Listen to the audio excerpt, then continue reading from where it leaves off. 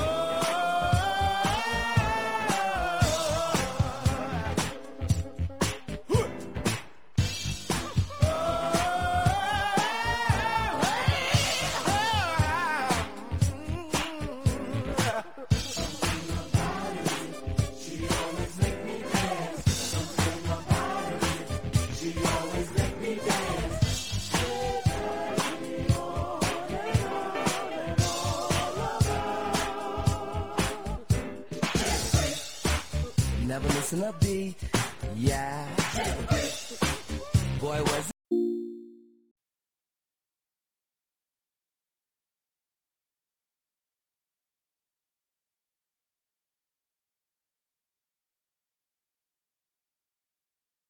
You having trouble dialing in, Jenna?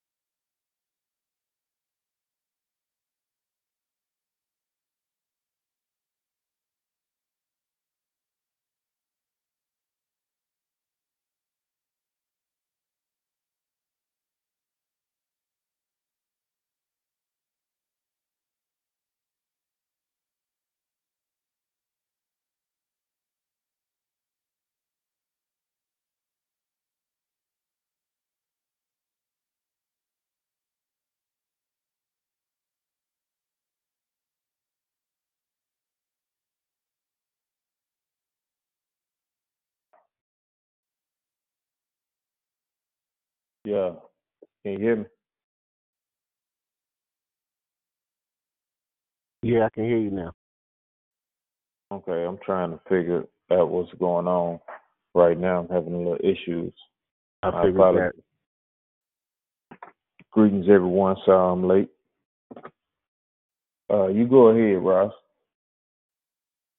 But did you want to introduce everything or what? Like, I don't know what you wanted to move forward with first. Okay. Well, sure you've already reached the show. I got my everything is jacked up right now. Oh, okay. I figured you would have went head on with those articles. Oh, let's get it started then. Before Go we get ahead. started, no problem. Before we get started, for those who actually listen to the different programs on Black Talk Radio Network and get something constructive out of them, please facilitate helping the network maintain and grow by providing help via your financial energy. If you can, please donate at www.blacktalkradionetwork.com. There's an icon there that will take you over to PayPal, I believe, and then also if you don't use PayPal, there's like a PO box address if you wish to mail in a payment that way via check or money order or whatever. And then also, if you didn't wish to do that, another way you can help contribute to the network is to become a member of BTR Community. That is a closed online social networking space that Scotty has created for the listeners at Black Talk Radio Network and just Black people in general. It's a space for us to be able to discuss issues that pertain to us in a closed space, so you're not going to find advertising from corporations or anything like that. None of your information will be sold to any corporations to give you spam or to use your information for any reason whatsoever. And also, you wouldn't have to worry about your employer being able to pull up anything that you're discussing online or anything like that in regards to what's being discussed on BTR Community. That's not the same thing we can say for Facebook or any of these other alphabet boy laced social media spaces. Matter of fact, I just read something where they were saying that the government's going to, if you're going to get a gun, they're trying to decide on this legislation, but if they do, basically before you're able to get a gun, they're going to have to go through years of your surfing history, internet surfing history, as well as years of your social media activity before they'll make a final decision on whether or not you'll be able to get a weapon as far as a gun is concerned. So if that legislation goes through, there's going to be a lot of major shifts to people and barriers to people getting guns. And I think a lot of those people will be white, just simply because of the fact that they're the ones who have all this psychotic rhetoric that they're typing and getting away with on the internet. But we'll see, because the system is racist, so we know how that goes. But again, the BTR Community is a safe social media space, and it's $24 a year for a year subscription. And there you'll be able to actually communicate with, actually Scotty's on there, as well as a lot of the different radio show hosts are on there as well, and just a bunch of just intelligent Black people that are trying to come up with ideas for solutions to problems that Black people are facing, and just pertinent information that we believe would be helpful to Black people in regards to knowing about or paying attention to certain things that we need to be aware of that can affect us. So that's pretty much what it is. And if you can, please join BTR Community. And that, again, would be $24 for a year subscription. So now, we're going to jump into today's show. First, I'm going to go through some articles that I had here. Let me get started on that right now. And the first one is from wakeupworld.com, and this one is entitled 9 Herbs for Mental Health. So this basically is dealing with herbs that will help you and facilitate positive mental health. I know a lot of these herbs you can also get in the form of essential oils that also serve a similar purpose as well. But the herb that they have here is mulungu bark. One is mulungu bark, that's Mulungu.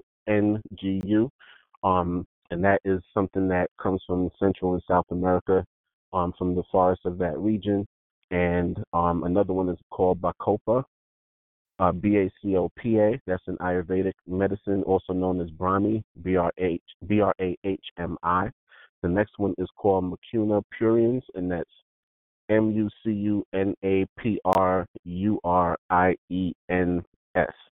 And the next one is called Rhodiola rosea, and that is a medicinal herb as well. I know that some of the mixtures that they have at a site called primalherb.com, I know that they have that herb. It stands out to me as one of the herbs that they use in their different traditional medicine teas that they make. And I've been using them for years, and it's really good stuff. The next one is called, known as sour date, but also known as Ziziphus jujube, which is Zizyphus. The other word is Jujuba. The next one is passion flower. The next one is skullcap. The next one is kava, or also known as kava, and that is also comes in the form of a tea. Saffron is number 9 as well. And it's just an overall good article that gives great information on different herbs and things that you can do to preserve your mental health using these herbs, and different ways that can be used to actually do so. That you can find in all of the articles you can find in the thread on the Real Life the Radio group, and the thread that we created for tonight's show. You'll find them all there. So that's the first one. The next one, excuse me.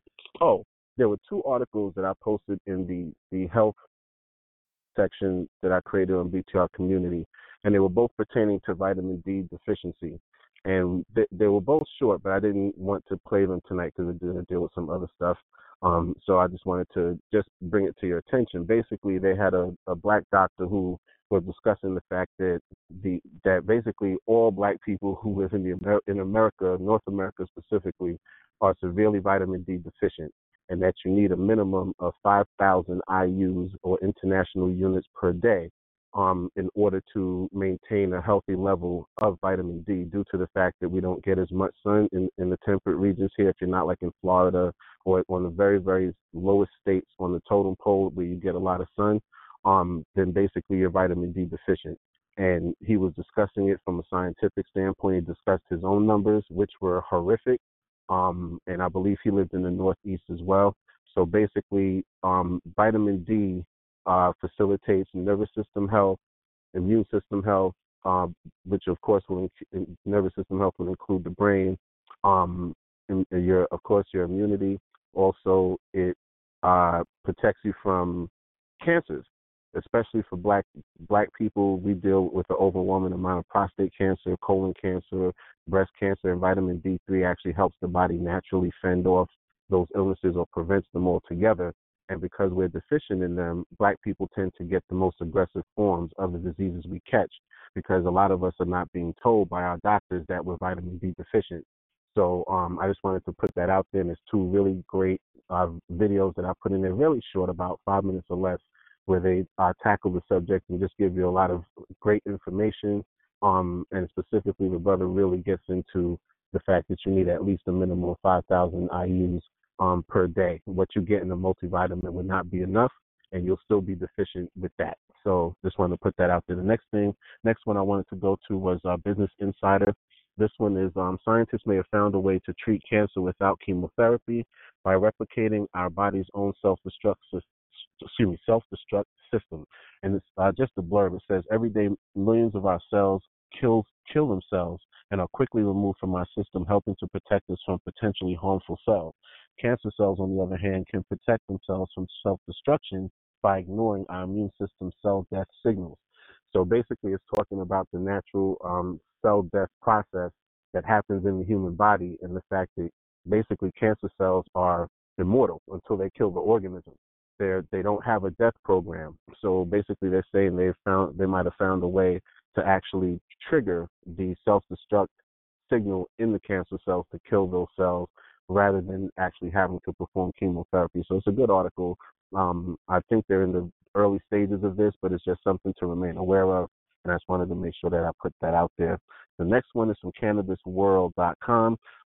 Cannabis could reverse aging process after THC found to improve memory and learning in older mice. So these were mice that they genetically induced Alzheimer's and dementia in, and then they treated them with cannabis and found that not only did it reverse the symptoms, but it also basically facilitated a more youthful brain. So it gave them a longer life just based on the fact that their brain cells, they were able to stop the illness itself and actually reverse the aging process. I remember I read an article probably in the summertime dealing with the fact that they had said that amyloid beta plaque, which is the plaque in the brain that facilitates Alzheimer's and dementia, and that's what actually spreads the disease from brain cell to brain cell, killing the cells all along the way and basically clogging the brain with these dead cells, and that's how the illness spreads. That marijuana actually clears those amyloid beta plaques out of the brain. So there's a lot of different things coming out with cannabis, CBD, which is a variant of cannabis itself that's non-psychoactive, and how it's helping deal with the illness known as Alzheimer's and dementia. Another one is from Natural Blaze, more evidence that soy formula leads to health problems as an adult. So it says, just in the blurb, new research suggests that infant girls fed soy formula are more likely to develop severe menstrual pain as young adults. The findings add to the growing body of literature that suggests exposure to soy formula during early life may have detrimental effects on the reproductive system. So this is going into the soy formula that most parents are told to give to their children if they either can't breastfeed for a medical reason, or if they choose not to breastfeed for whatever personal reason they choose, that breastfeeding is not the option they wish to take. Soy milk is what's usually given to children, and also soy alters the male reproductive system by adding too much estrogen. It's a natural estrogen producing plant. So it goes into that. So you don't want to give your children that. You have to find healthy alternatives. Right now, I can't think of any off the top of my head, but I just wanted to put that information out there. I think I'll probably get into that down the road on a different program. So the next one is also from wakeupworld.com. Alkaline water or hydrogen water, which one is better for you? And basically, it's going into a comparison between alkaline water and hydrogen water. I had never actually heard of hydrogen water before, but when they did the scientific testing on both types of water, they seem to have found that hydrogen water is the better of the two, and it kind of goes into that from a scientific standpoint, the benefits. And weirdly enough, a lot of what is said about alkaline water is actually even more true about hydrogen water and less true about alkaline water from what they were saying as far as the scientific test that they did. So it's a really interesting article. So it's one that I think folks should check out. Another one is from Wake Up World. Magic mushrooms may hold the key to long-term relief from anxiety and depression. So they're going into the power of mushrooms and how it's talking about magic mushrooms, but there's other mushrooms as well, excuse me, that you can take to facilitate brain health and health as far health in regards to dealing with depression. And they even have them listed in the image as shiitake, reishi, turkey tail, and himamatsaki, matsutake. That's what it is. Himamatsutake. That's it. So these are some of the different herbs that mushrooms that are known to help with mental health. And I know that a few of those herbs they actually also have in their tea blends at primalherb.com. And it's a really high quality spot with like organic herbs and mushrooms and things like that. Chaga mushrooms. They have one called neuroshrooms, which helps with the nervous system and brain health.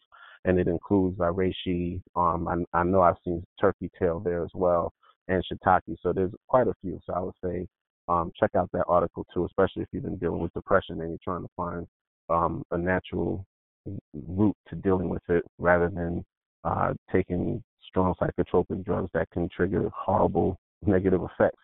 The next one is from Wake Up World, and it's entitled The Unmistakable Link Between Unhealed Trauma and Physical Illness. I would suggest everyone get into that because a lot of folks don't really recognize the fact that some of your physical illnesses might actually be stemming from an undealt with trauma, something that may have happened to you that you're trying to suppress or trying to compartmentalize. but it's such a traumatic event that instead of compartmentalizing it, it actually manifests as a physical problem, whether it's an ache or pain or even a disease of some sort. So they go into the medical findings in regards to the connections between trauma and physical illness, unresolved trauma and physical illness. And the last one is from Wake Up World as well, and it's entitled 7 Ways in Which Marijuana Can Protect the Brain. And so it basically goes into the medical findings with that. I know that it definitely helps with traumatic brain injury and a bunch of other stuff too. But let me see. So it says cannabis. I'm just going to read the titles. I'm not going into the articles. Cannabis protects the brain by reducing inflammation.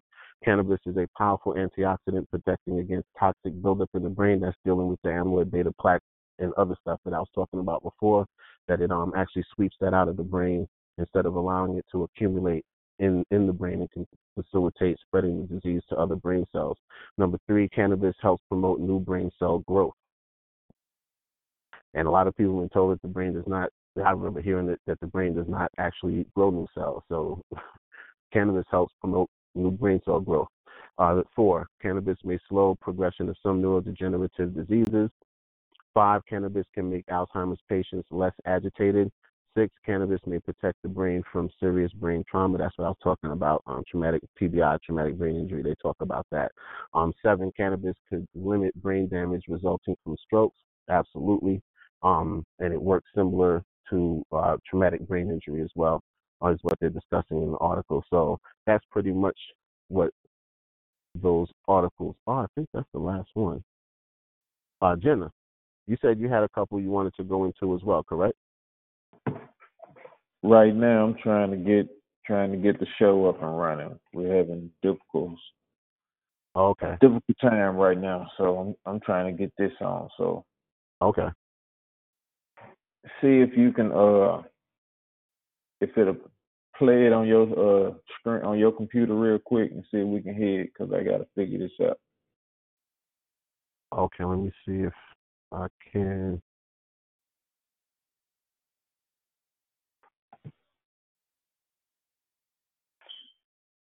But hey, why I'm trying to figure this out, let me do this. Okay.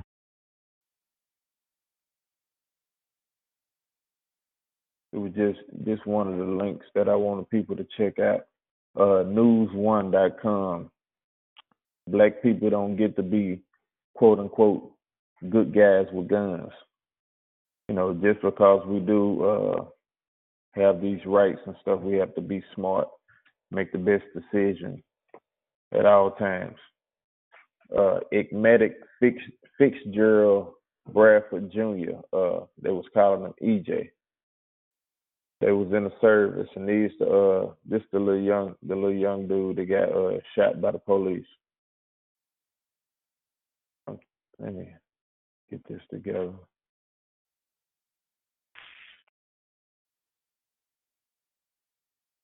Everything jacked up on me, but it's from News One.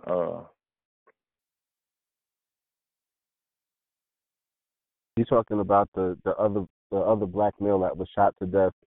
Yes, the active duty. I'm just gonna read this little blurb. Yeah, I just saw that. Go ahead. An active duty serviceman was gunned down by police while trying to save lives endangered by a gunman at the Alabama Mall on Thanksgiving night. Robinson was gunned down by police while apprehending a man who fired shots into Chicago's nightclub. He was wearing a uniform with the word security on his chest. And it just keep happening. I think we briefly mentioned it not week before last, but me and you discussed it. And it's just another brother, EJ, that they keep murdering us. So we always got to stay focused on that. One of these other ones was the noose. They found the noose down in Mississippi. Later on, all of the cable networks picked it up down there, and then they popped up with some notes and a couple of more posters. Excuse me. and they were saying Mississippi hadn't changed, and this was their protest. So I'm gonna keep an eye on that to see who get apprehended for that, if anybody. But they just got nooses. They just posted them up at the state building. And I was in Mississippi, right? Yes. And did you hear about the young black male that was shot? He was unarmed and he was shot, and they had the police body cam footage, and it did not coincide with what the officer said because he did comply and was shot anyway. He was shot like 3 or 4 times. He's, I think he might be partially paralyzed if I remember correctly. It's like one of the Advice show clips from earlier today, and they didn't show the actual footage of what happened. They just had like an image of him laying prone on the ground, and they said he was shot by 2 different officers, and the body cam footage just basically seems to be quite damning in regards to what actually happened. So I forget the young man's name. Like he has.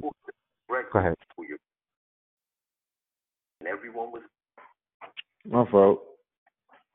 Could you hear that? I'm sorry. Yeah, I can hear that. All right. Well, we just have to play it like this then. Is it clear? You got to play it for me to hear? No, what you just heard, was it clear? Yeah, I think it was clear. Can you get it to be a little louder? It was clear, though.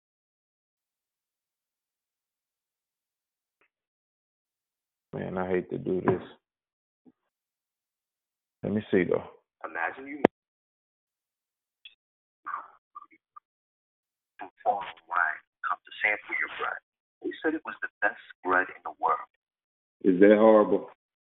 It's coming through. This actually sounds worse than when you first did it. Yeah, we gonna have to. I'm still trying to figure this out. So, if you could give a brief description of the Yurugu while I try to figure this out, that'll be great to Yeah, Don, I wish I get had the night started. Yeah, Because I'm having issues. Okay, give me 1 second.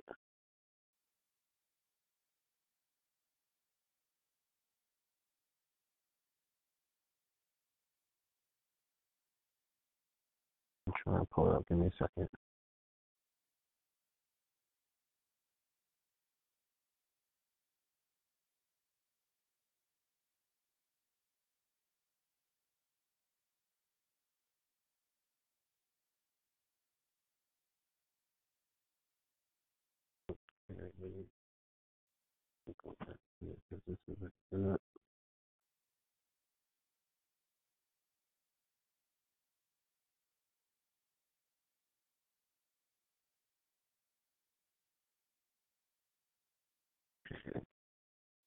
Sorry, listeners. It's Here we go. Yes, not excuse really me sure for a what's second. going Just trying on to right now. dig something up real quick. Okay.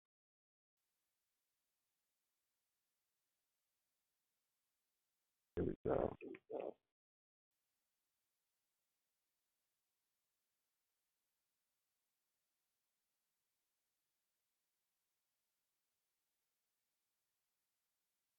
Yeah, this is not 1 minute.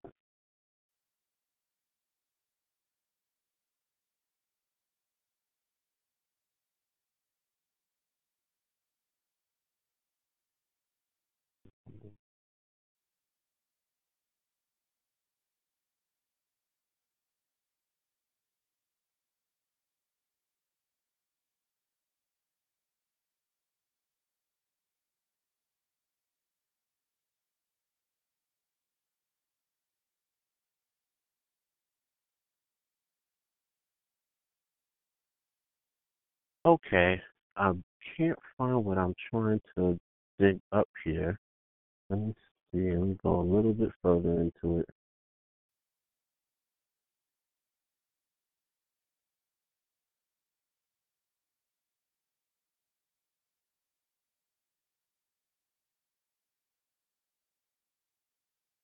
This might have what I need.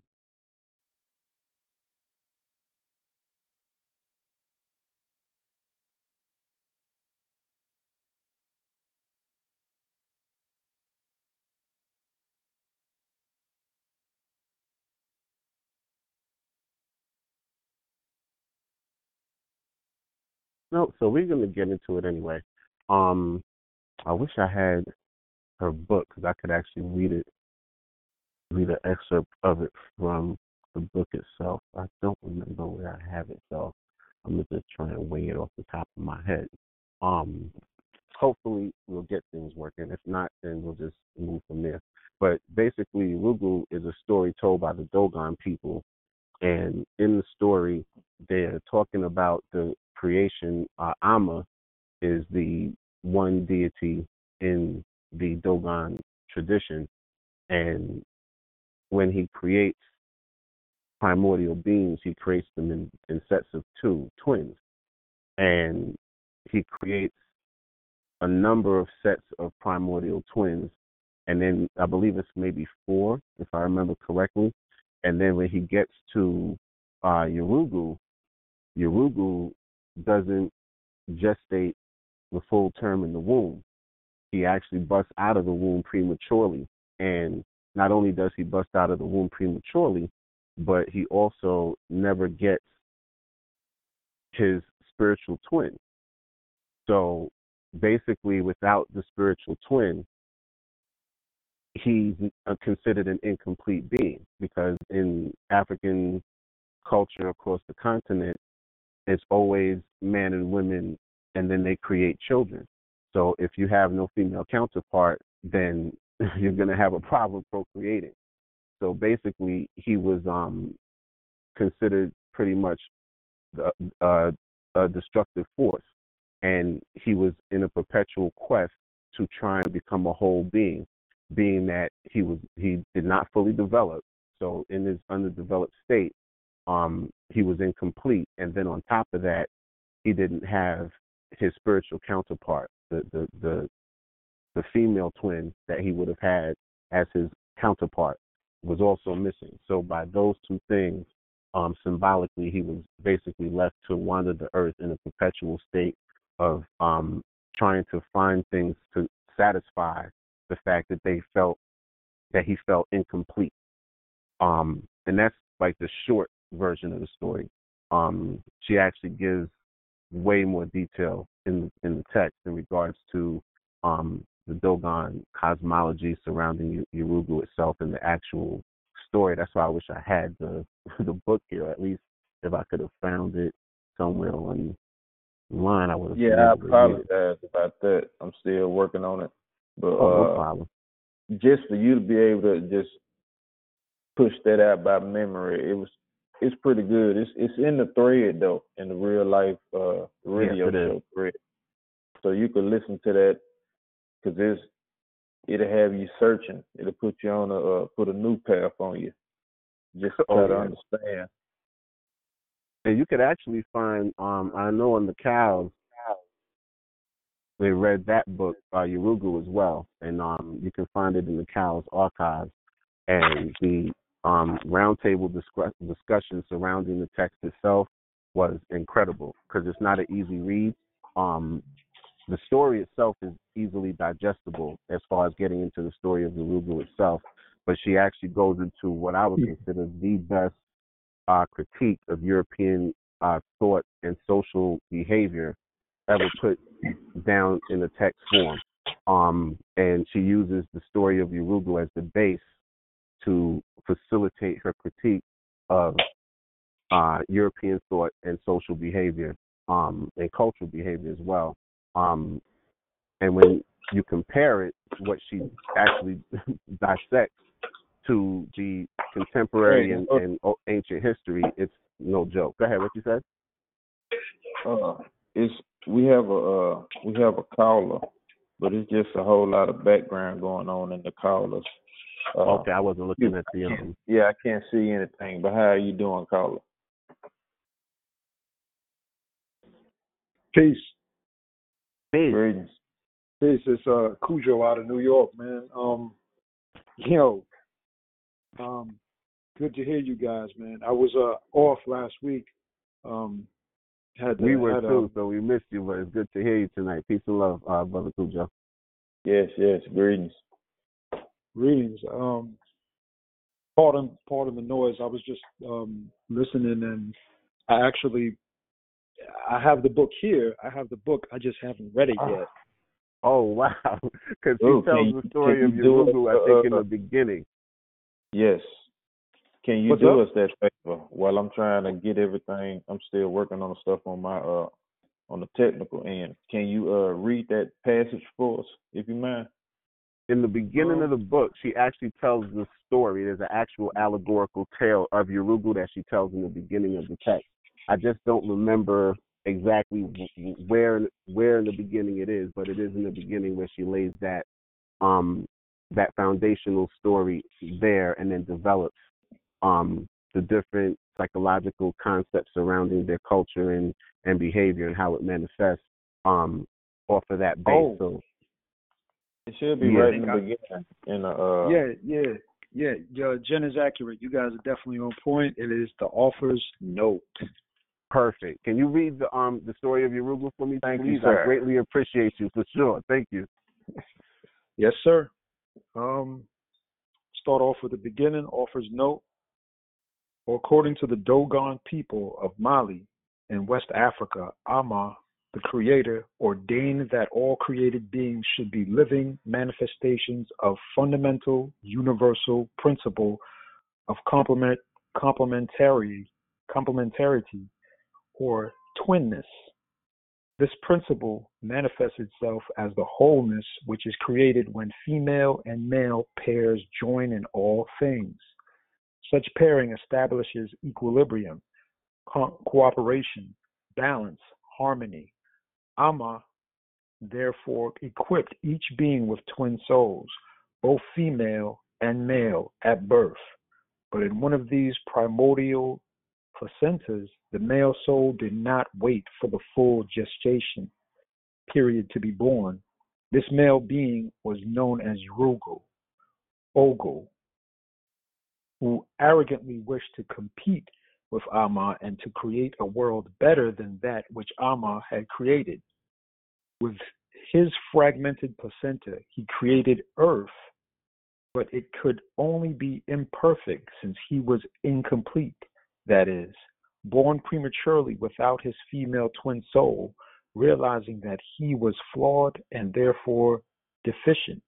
Yurugu returned to Amma, seeking his complementary female self, but Amma had given his female soul away. Yurugu, forever incomplete, was doomed to perpetually search for the completeness that could never be his.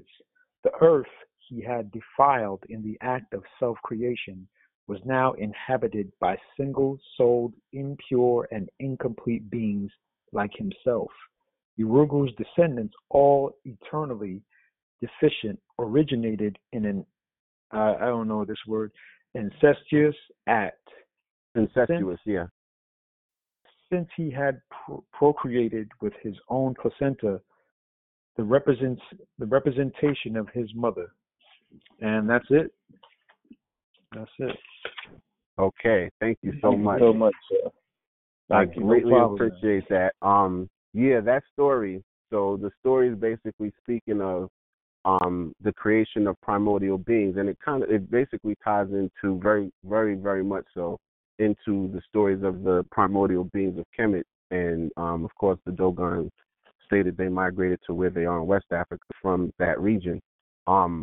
The interesting part when they were talking about the creation of twin souls, both male and female, that's exactly the way that the universe was ordered in nature. That's the way that the people of Kemet and Ethiopia, that whole region, did the same, and the Dogon do so, and they got to this one being.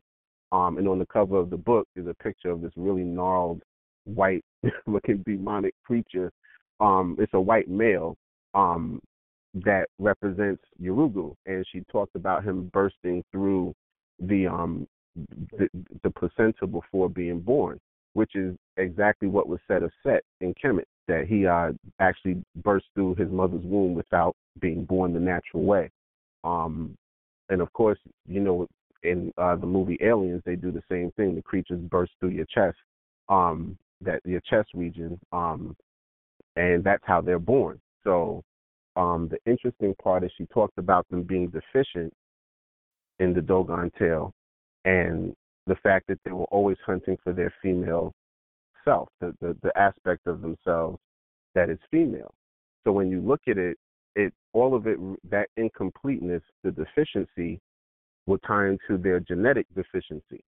The genetic deficiency has to do with the fact that they lack melanin, and lacking melanin is not natural. So they've created this artificial world on Earth. So that's why, the allegorical tale is speaking of Earth. So on Earth, they've created this artificial reality that they think is better than Amma, or the creator. In Kemet, it would be Amun. It's better than the world that the creator made. So when you look at this system of white supremacy, this matrix that we live in, it's a created reality that dictates the lives of all of the people who have been victimized by it. And then on top of this created reality that they think is better than the world that the creator created herself, he's in a perpetual state of discomfort, trying to find wholeness because of his deficiency, and also because of the loss of the female or the feminine aspect of their soul, which to me ties into a lot of the deviance you find in their culture. When you really look at that, the other video that we were going to get into gets into some suppressed information. I'm hoping that we're able to get stuff on point to work, because I really want you to hear it from the mouth of the grand elder, who's now a grand sester, Dr. Edward Robinson Jr. He's an educator and a lawyer, amongst a bunch of other stuff, from Philadelphia. And we've heard him speak before. I used a clip of his previously, and he got into some suppressed information that was suppressed in the 90s regarding an experiment that was being done by geneticists around the world, where they were basically looking for the intelligence of species, what genes played the role in intelligence, and what animals were the most intelligent from a genetic standpoint. And part of the study dealt with primates, and if I remember correctly, it was the mountain gorilla that had the highest number of genetic series out of all of the different 8 types. And basically, in the study, what the geneticists found was the higher number of genetic series that a living thing had, the more intelligent that the living thing was. And when they ended up testing people, and they did it in a really clandestine way, but they tested people from every continent. They tested people from America, but in America they only tested white people, because that's who they considered Americans in the study. They also tested people from Europe. They tested people from the Far East. They tested people from the African continent. And this is what they found. What they found was that white people only had 6 genetic series. Asian people only had 6 genetic series. All the other groups that were non-African had only 6 genetic series.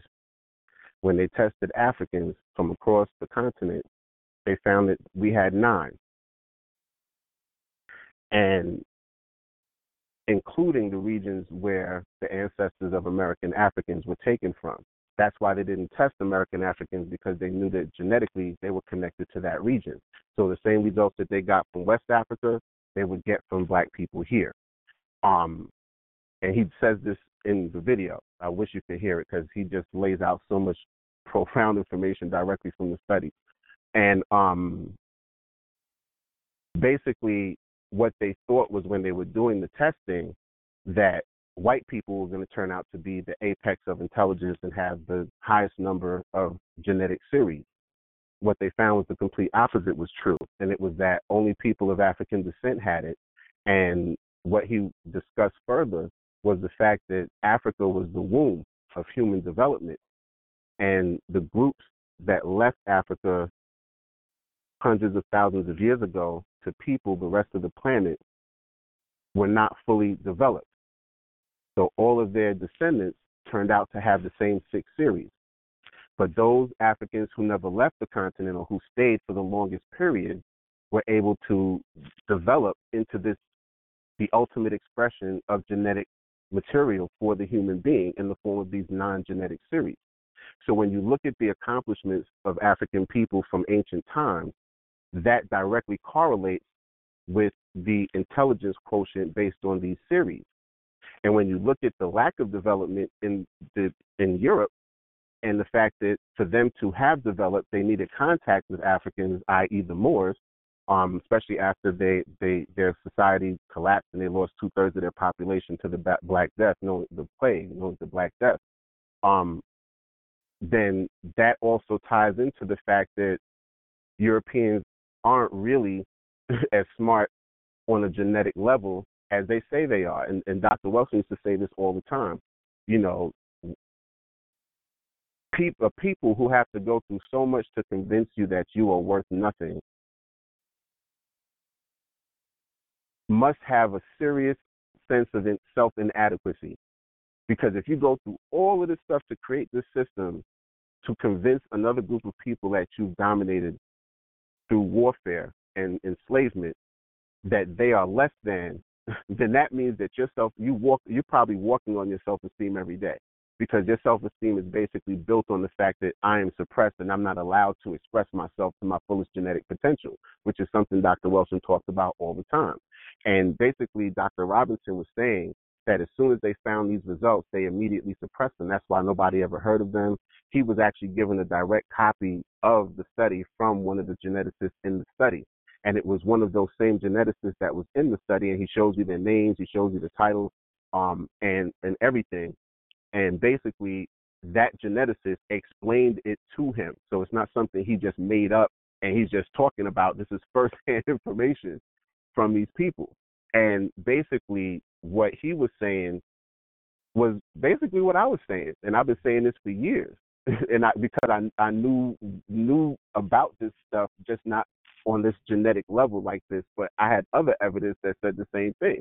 I was basically always saying that the only true humans are Africans.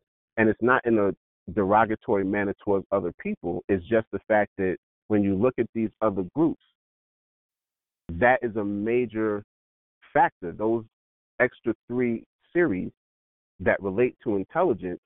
And he talks about the fact that when Black people were given somewhat of a level playing field in sports, we've out-excelled everybody else in those sports. And he had used basketball, for example, at the time he was doing the video. I think it was in the earlier 2000s. And he had said at that time there were 29 world best in the world basketball players. And he said 28 of those 29 were African Americans. And he used that as an example. And he just said, if you look at all the sports where we were allowed to, play amongst other groups, we out-excelled them. And he said, this is the information they suppress from Black people. And if we knew this information and other information about who and what we really were, that our ability to out-excel our ancestors would be triggered on a genetic level. And he talks about being an educator and the fact that this sort of information he has brought to the children of Philadelphia, and he was actually the one to facilitate the government of the city of Philadelphia making it mandatory that before a child graduates high school, they have to have had Black studies courses. So this is a man who's pioneered a lot of work in that area, and he's personally seen how this stuff affects the minds and lives of Black children when they know these things. And it was funny because I've talked to a lot of and helped a lot of young Black people in my life. And there was one in particular that I grew really close to, and I met him years ago on allhiphop.com. And he was a gangbanger from Texas, a blood, but highly intelligent, extremely well read. Actually had a strong sense of self as an American African male, but he just, had a lot of different things that facilitated him joining this gang, and he was into some things. And at the time, he was basically moving rapidly away from that and trying to do something more constructive with his life. So at the time, he was preparing to get ready to go into college, and we had discussed some of that stuff, and also he had a couple of run-ins with his brother, because his younger brother was actually still dealing with the gangs, and at one point some stuff had happened at his house, and they shot up his house. Thankfully, nobody was hurt, and he was able to not cross the threshold and get himself into anything after that. That situation ended up getting resolved peacefully, thankfully, and eventually he ended up getting initiated into the Ifa tradition of the Yoruba people. He also does parkour and travels all around the world now doing parkour, and he had done some college courses, and now he has 2 children. And I recently actually caught up with him again after losing touch with him for a little while. So it was great to hear from him. And one of the things that he had discussed with me before, was the fact that the information that I was imparting to him about who he was stuff that he had never encountered before, and that was a big part of facilitating his shift in the direction into where he is today. And Dr. Robinson was talking about the fact that this is the sort of information that they keep from us in order to perpetuate this myth that Black people are, less than worthy of being able to have a just society to live a full life. And like Dr. Wilson would say, express your fullest genetic potential.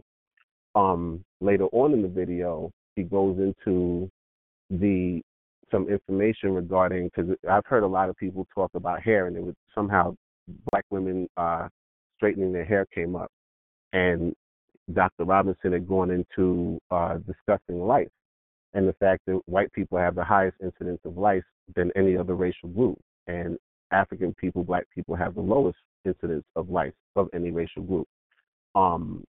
And basically, Black people were never vectors of lice. We were never humans that inherently had lice or dealt with lice. Lice was something, or grubs and insects on the body is something that primates like gorillas would deal with, and white people dealt with the most. So he was going into a discussion about the fact that Black people, the way that our hair goes out of our heads, lice can't really get a foothold deep in the follicle at all, which is one of the major reasons that the so-called kink in our hair, whereas white people have like an oval hair shaft that grows out in like a spiral, and it's easier for them to set up shop.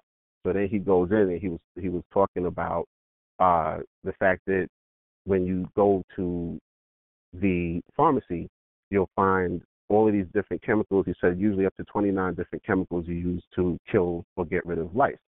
And he said that in the 80s or the 90s, that these chemicals stopped working. The animals had genetically mutated to a point where the chemicals were not effective. So they came up with something called a Robicone, which is a Robicone is basically an electronic cone that zaps the lice and their nits. And the nits are basically sacs that hold the eggs that they reproduce from. So you'll hear them zapping it as they're combing their hair. And he had shown an image for a Robicone and whatnot. You can still look them up to this day because they still use them. That's the best way to get rid of lice without having to use chemicals. And it was just interesting because we will hear a lot of things about the differences between Black and white people. And there's a major difference dealing with the pineal gland. I'll get into that too. And there's so much that if we're supposed to be, and based on this study, genetically, we're supposed to be the most intelligent of all the different racial groups, quote unquote racial groups. What is it that is stopping us from doing what we need to do to stop the system of white supremacy? Everything that white people don't want us to do is everything that we should be doing. Everything they did to put us where we are now, we should be doing the exact opposite. So when white people tell us not to like other Black people from other parts of the world, we should be doing the opposite. When white people tell people in other parts of the world not to like Black Americans, they should be doing the opposite. And we should be and that's this ties into our previous shows that we did on whether or not the system of white supremacy has retarded black people's development. And what I find is that this reality they've created, and Gus has talked about it on the cows. I've talked about it with Gus on the cows, as well as many other people. It is designed to retard us. It's designed to put us in a mental state that is akin to the state that the Europeans were in when the Moors found them.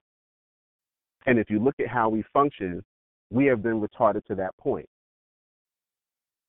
A lot of things that our people find important are the most trivial, frivolous, show-offism, self-deprecating, self-disrespecting, self-denigrating stuff. I doubt you could have gone to the Yoruba people of West Africa and found them twerking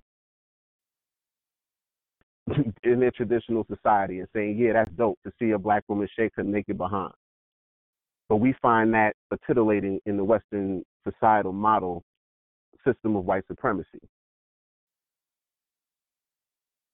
I doubt that a lot of the different real wild idiosyncratic things that we've picked up from being around these people for so long are things that our ancestors used to do or find gratification in before they encountered these people. And, you know, when you hear all these wonderful things about your ancestors, it's not about show-offism or what you called it, emotional massage. That's a great term. It's not about an emotional massage.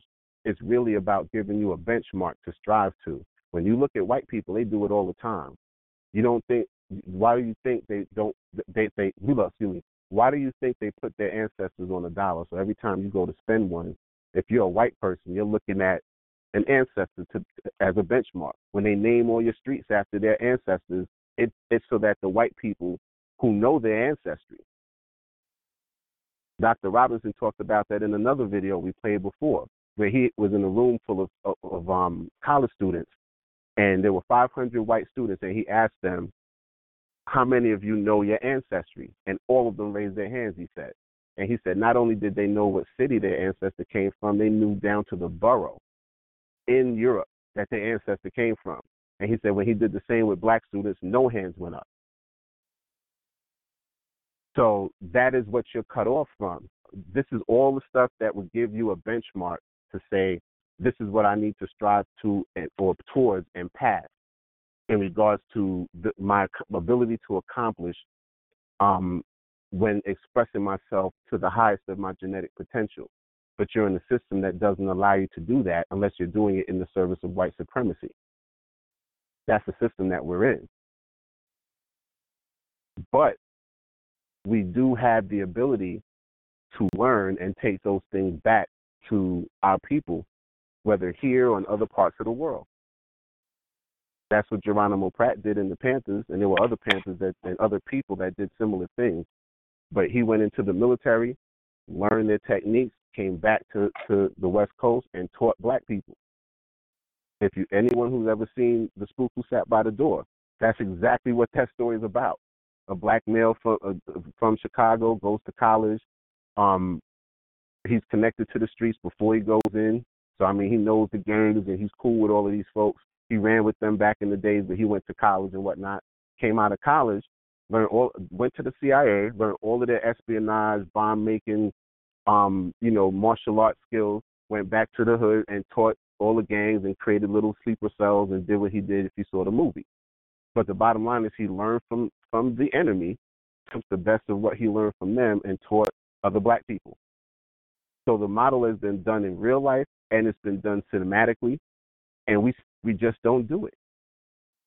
You know, their creation of BIE, that's gonna play a part in it too. You know, I can't. Everything is messing up. I'm so sorry, brother. No, it's all good. We gonna make it happen regardless. Go ahead. You did a great job of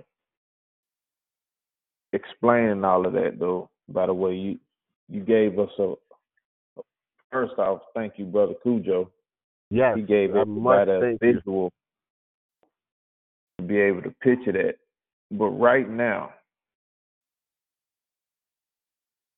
shouldn't we? I think and this is just my opinion.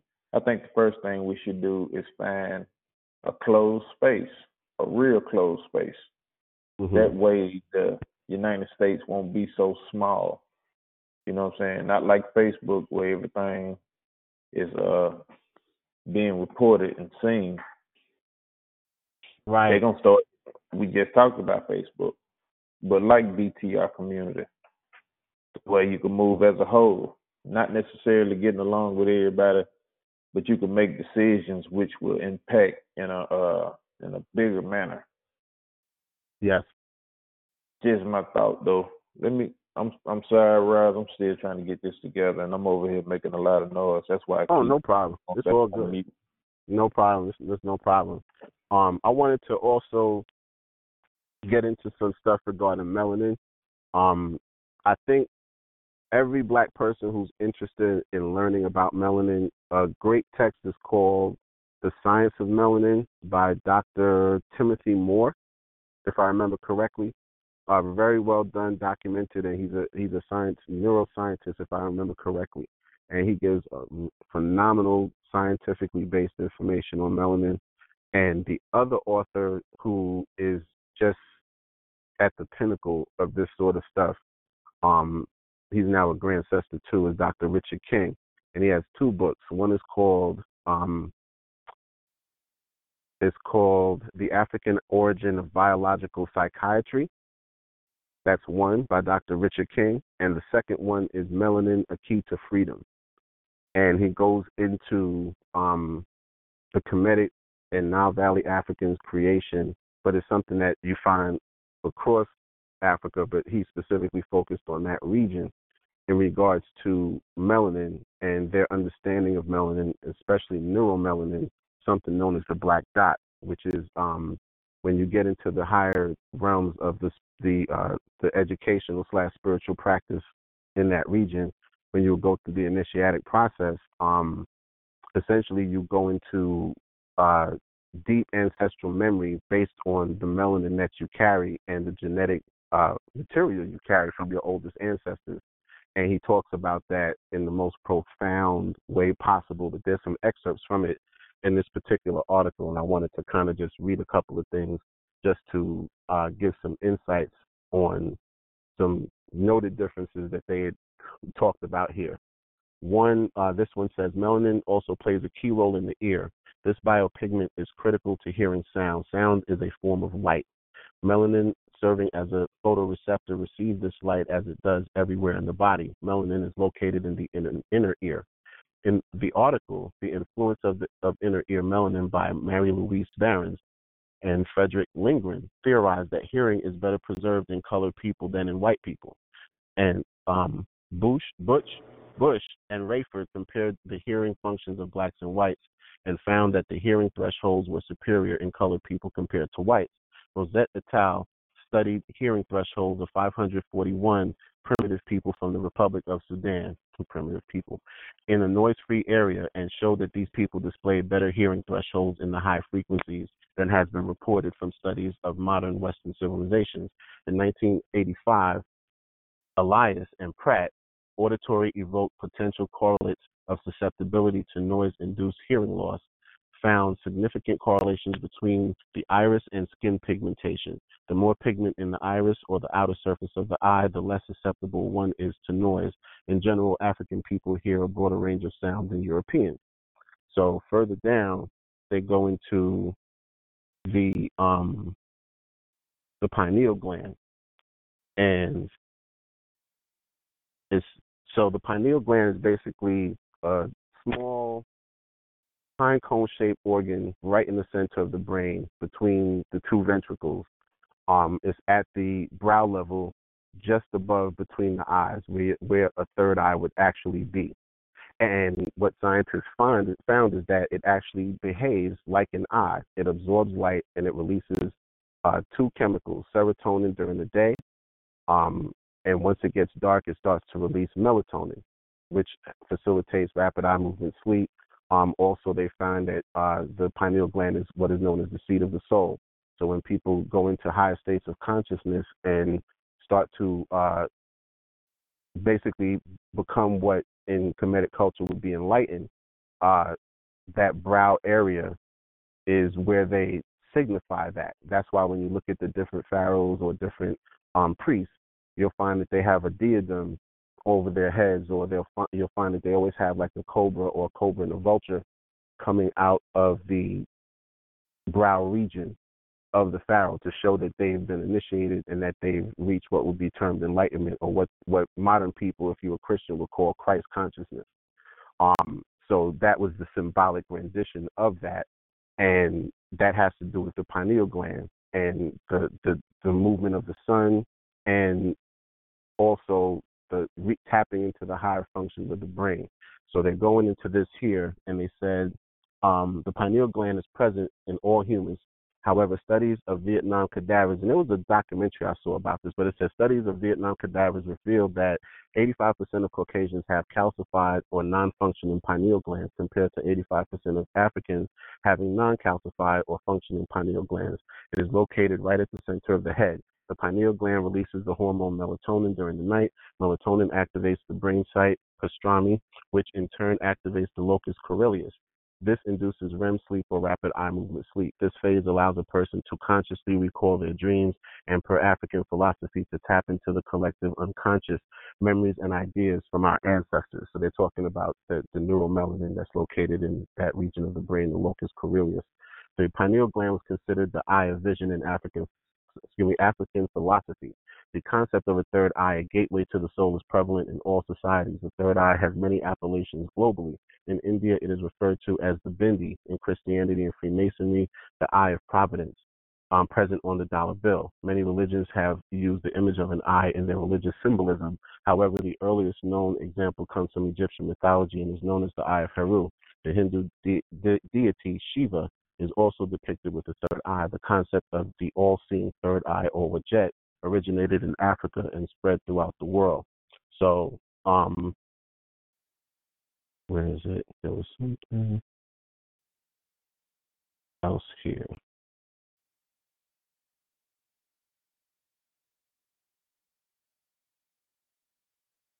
Here we go. So then earlier in the article, they get into a discussion on melanin. So it says melanin is the most important chemical polymer in your body, and yet due to racism, its importance is not openly discussed or taught. Africans have documented knowledge of melanin dating back to 1800 BC. The Egyptian word for melanin was kemet. The word chemistry is derived from this word. Chemistry is the study of black molecules. Carbon makes up melanin. Black melanin is a crucial biopigment. It is the black chemical of life. Melanin provides the skin color for all racial groups, but that is not its only function. There are several types of melanin. The human brain has melanin known as neuromelanin. There is also skin melanin. Neuromelanin does not parallel with skin melanin. No matter the hue of your skin, white, red, yellow, black, or brown, neuromelanin plays a critical role in functioning of the brain and nervous system. There are three basic types of melanin: eumelanin, pheomelanin, and neuromelanin. The most common type of melanin is eumelanin. There are two types of eumelanin: brown eumelanin and black eumelanin. Pheomelanin impart a pink to red hue depending on the concentration. The human brain has melanin pigmented neurons, also known as neuromelanin. Neuromelanin is present in the brains of all humans regardless of skin color. There is also skin melanin. Neuromelanin, there we go. Neuromelanin plays a critical role in the functioning of the brain and nervous system. In the skin, melanogenesis occurs after exposure to UV radiation, causing the skin to visibly tan. Melanin is an effective absorber of light. The pigment is able to dissipate over 99.9% of absorbed UV radiation. So it says melanin is produced inside cells called melanocytes. Melanocytes are melanin-producing cells located in the bottom layer or the stratum basale of the skin's epidermis, the middle layer of the eye or the uvea, and the inner ear, meninges, bones, and heart. Melanin is the pigment primarily responsible for skin color. Direct sunlight initiates the production of melanin or skin color. So they're just going into more of the science of that, but ultimately, pheomelanin, which is the melanin that non-Africans have, that would include so-called yellow people or Asians from the Far East, as well as Europeans. that is a pigment based on sulfur. And sometimes you'll smell sulfur because on those people sometimes you'll get a strong smell of sulfur because of that pheomelanin. Eumelanin is copper based. The melanin that brown melanin and black melanin that they're talking about that black and melanated people have is copper based. So that's one of the reasons why copper is an important molecule to melanin, because it helps to actually maintain healthy melanin, not just neuromelanin, but skin melanin as well. You don't want to overdo it with copper, but our melanin is based on copper versus pheomelanin, which is based on sulfur, and it's a less effective form of melanin. So even though you have yellow skinned Asians that can still get sunburned, and then you have the black Asians who actually tan. So, and you'll find that throughout the Far East that you have two different types of Asians: the descendants of the original black Asians, and then you have the paler, what they would call yellow skinned Asians, and the pheomelanin that they have is way less effective, and that's why they're prone to getting skin cancer and things of that nature. Dr. Robinson talks about some of that in the video too. But ultimately, what we need to do is take the understanding of the fact that we should be functioning on a way higher level than we are towards solving the problem. And Dr. Wilson used to always say that black people are the parent people, and basically white people are the children. They're the youngest of all the different groups that have come into existence. The white scientists themselves have come out in the last couple of years talking about the fact that physically white people did not come into existence until 8,000 years ago, which is 6,000 BC. That's when genetically you started to see the first, what we would call modern day white people. So prior to that, they weren't here. So get the Neanderthal caveman from 25,000 years ago out of your mind. They already showed with what they call them, Cheddar Man. They showed with Cheddar Man that the first Europeans were dark-skinned African people. Dr. Shikan Joke talked about that in Civilization of Barbarism. He talked about the Grimaldi Africans, which were the first people in Europe, 40,000 BC. So these people are very, very new. Even our ancestors in Kemet used to always call the Greeks babies because they said they didn't know anything. Everything that they got, they basically got from the people of the Nile Valley, which is documented in Stolen Legacy. So every time the priests would have conversations with them, they would call them children, because their history they didn't have a history that was comparable in any way to the extensive history of African people. And Dr. Wilson used to basically describe it like the children have the parents at gunpoint running the house. And that's basically what they've done to every other group that's non-white. They've just dominated them, but yet all of their machinations have been destructive as a collective group of people. And a lot of the differences that will make the difference between us having the best understanding of who we are, so we know what we need to do, and we're able to instate a system of justice, not a system of tyranny. They've suppressed all that information. And just like Dr. Robinson, I've seen how effective that information can be towards helping our children be the best they can be. Just to be able to know that they come from a great lineage. Without question. I mean, think about it. Like you said, all of those white people, the 500 white children in that college class, raised their hand. And these are the same white people that, usually graduate, at the top of their class, even if they cheat or whatever else they do, but they graduate and then they go on to become something. We need to instill that in our children, and it's just an understanding of who you really are. And also you teach them the mistakes that we made so they don't make the same ones. We have to become more open, more honest, more explanatory with our children. Explain to them what's happened. It's not pleasant to always have to tell a child of yours about unpleasant things that have happened to you as a black quote unquote adult in the system of white supremacy. But it's something Man, we have to do. if for nothing but to keep anybody else from letting them know after they get to a certain age. Yeah, I agree with that. Without question. There's something I wanted to read briefly from the destruction of black civilization that kind of dealt with the way we treated each other. And it just kind of gives more of an understanding to some of the stuff we need to kind of think about. Maybe not do things the way we used to do it, but come up with a more modern but just better way of coming up with conflict resolution. So I'm just going to read this. This is from page 163 in the destruction of black civilizations. It says, the facts are set forth at the outset because both the constitutional system and its offspring, African democracy, originated in chiefless societies, quote unquote. And what is even more significant, democracy reached its highest development here, where the people actually governed themselves without chiefs, where self-government was a way of life and quote unquote law and order were taken for granted. The basic structural outline of these states remained the same throughout Africa. There were the usual variations and exceptions. The amazing thing was and is the uniformity. Amazing how the most basic elements of ancient black civilization could have been held onto continent-wide by all of these dispersed and isolated groups in spite of the continuing impact of unimaginable forces of destruction.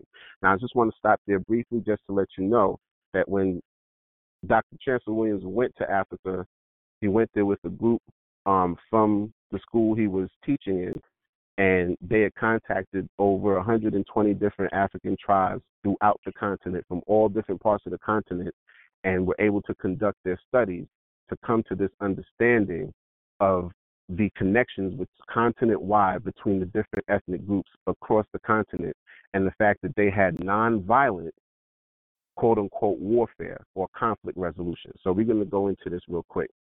And I just wanted to give you the scientific background on it so you understand it was a scientific study. So he's writing from his actual field experience. Go ahead. Yeah, sorry, brother. I just wanted to interject. I just think it's interesting the point you raise up in regards to the fact that there were no chiefs, and that's what was really successful for them. That just speaks volumes as to the whole aspect of, quote unquote, dominating people and subjugating people.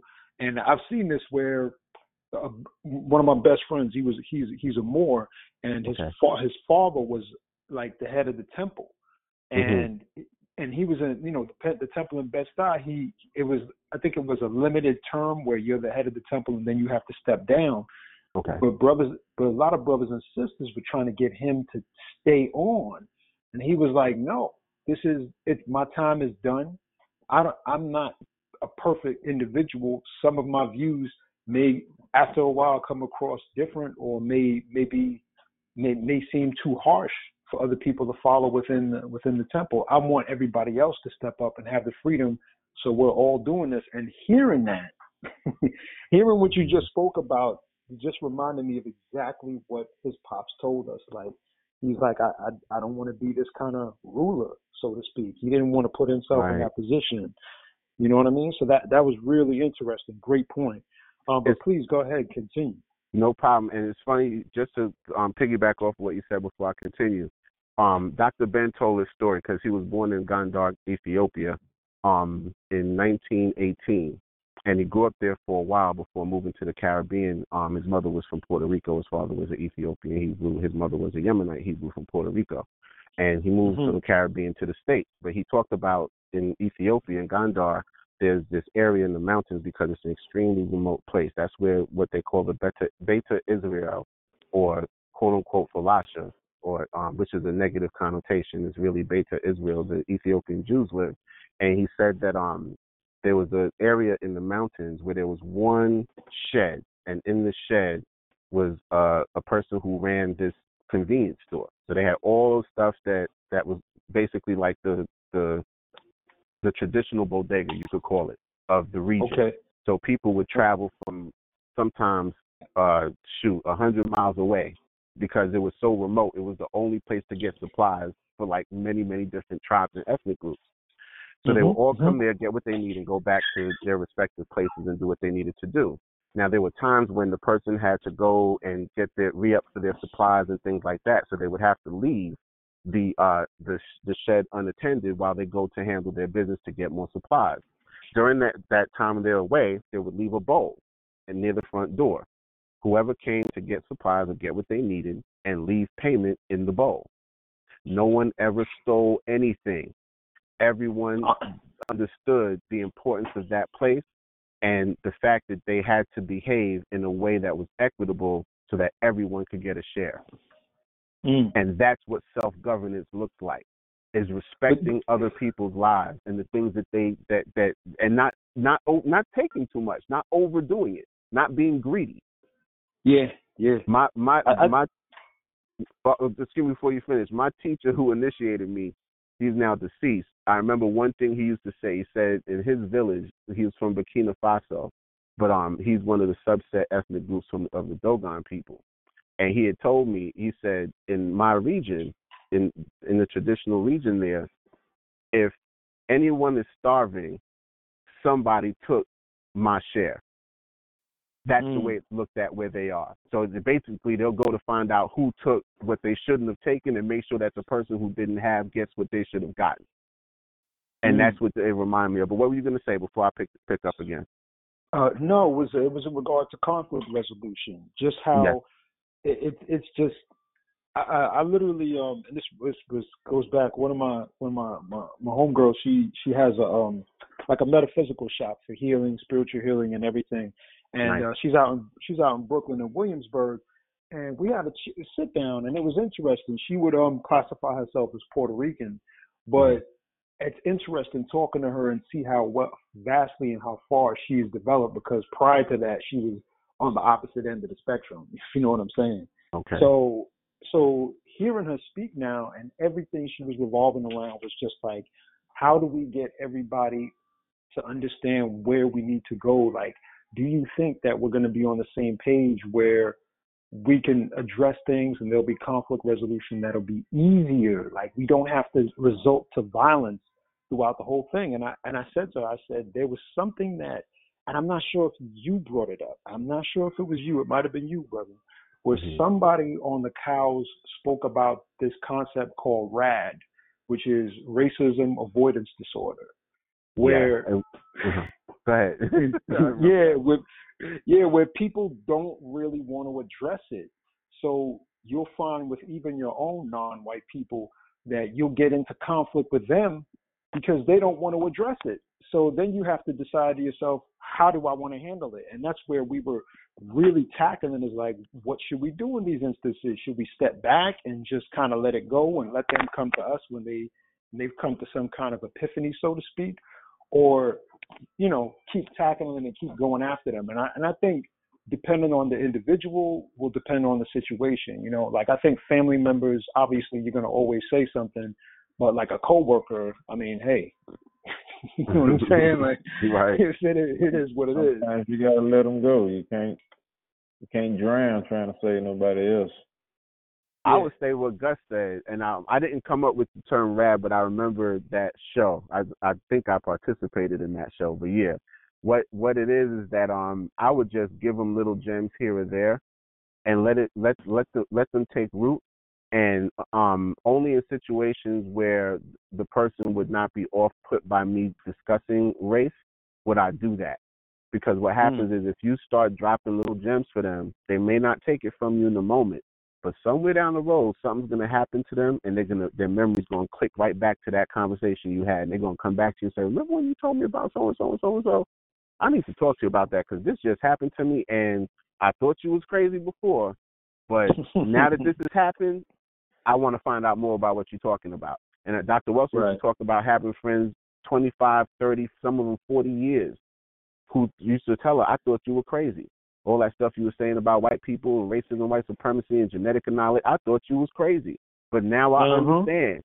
So, I mean, all it takes is just being gentle, being patient, not being, mistreating them because they're not resonating with what you might say in the moment. just plant the seed. And after a while, it'll resonate and something will happen. Hopefully it won't be anything fatal, but something will happen where they'll come back and say, listen, I got what you were saying now, and I'm ready to hear more. Where I'm ready to learn. Start showing me what you know. Just take your time, but Right. just be patient, and it'll come. Because I've seen it happen myself, and it's just amazing to watch it unfold when it does. To see someone else, finally get it, and then it's like, oh, okay, now I need to find Yeah. out more about this. And I think that's what we need to do with each other. So yeah, let me just continue through this real quick. So so I ended at the So he's talking about the fact that these elements were maintained continent-wide by all of the dispersed, isolated groups in spite of the continuing impact of unimaginable forces of destruction. The lineage ties and responsibilities and the age grade or age set system were the earliest institutions through which African constitution functioned and out of which its democracy was born. It was a network of kinsmen or alleged kinsmen, all of whom descended from the same ancestor or related ancestors. All might live in the same community or state, but they were often scattered far and near in separate and independent societies. The ancestor from whom they claimed descent was always quote unquote great because of some outstanding deed or extraordinary achievement. These generally grew in magnitude as time and the generations passed, thus causing the true achievements to be overlaid by false claims growing out of praise songs. Each generation of poets and storytellers gave the imagination full range in romantic glory. Myths were born in this manner, and the latter concepts of both royalty and divinity gained support from the same source. In contiguous independent chiefdoms, the lineage was the powerful factor in providing basis and incentive for the latter formation of kingdoms and empires. No people in African history used the concept of kinship ties more effectively than the Lunda. It's in the remarkable expansion of their empire. Even more remarkable than the territorial expansion of the Lunda Empire was their idea of a nation as one big brotherhood. Accordingly, instead of first attempting to conquer and annex by force, they would approach the independent states and seek to demonstrate from oral history that all of them were merely segments of a common lineage, all brothers in fact. It appears that the majority of states believed in the principle of a common ancestry and readily became members of the empire. Some required more facts before they were convinced. Still others were not convinced or preferred to remain separate and independent. These were generally conquered and given lower status in the nation than those who united voluntarily. But we are considering lineage before the rise of kingdoms in particular. The lineage as the governing and organizing force in states without chiefs or kings, where the community consensus was the supreme law that anyone could ignore only at his own peril. There were interesting aspects of the many situations where a large number of chiefless states were scattered over a wide territory, each independent of the others, yet fully aware, and unlike in Lulundaland, had to be convinced that they belonged to a common lineage. Kinship found expression in trade and in temporary confederations when attacked by external foes, those not considered to be members of their lineage. There were quarrels and warfare between these member states of this common lineage. The highly humane, I want you to listen to this, the highly humane aspect of African warfare that puzzled many Western visitors doubtlessly developed from the widespread recognition of lineage or kinship ties.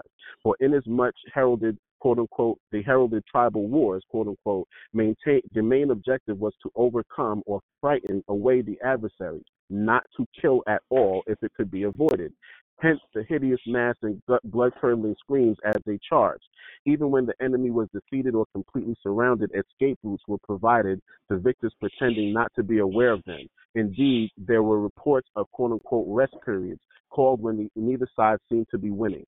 At such times, the warriors on both sides might meet at the nearest stream to refresh themselves, kid each other, and laugh at each other's jokes until the drums, gongs, or trumpets sounded for the resumption of the battle. This was traditional Africa. How did it change to a warfare of killing, lineage or no lineage? How did it happen that even now in our modern and quote-unquote advanced civilization, some of the most murderous and inhumane wars are fought by blacks against blacks? And this in the face of their increasing awareness that they are in fact one people. It is quite clear that in early Africa, quote-unquote war was not much more than a frightful game when among themselves. was the radical change brought about by the death-dealing incursions from Asia and Europe? This raises other questions of great urgency. Are we really civilized today? Have we not substituted the trappings of civilization, our triumphs in science, technology, and the computer quote-unquote revolution for civilization ties? Suffice it to say that the steady weakening of lineage ties and the spirit of unity was also a weakening of the sense of brotherhood and unity among the blacks. Today it finds little expression except in various languages or tribal groups, and these maintain it more and more as a collective force to be used against all others.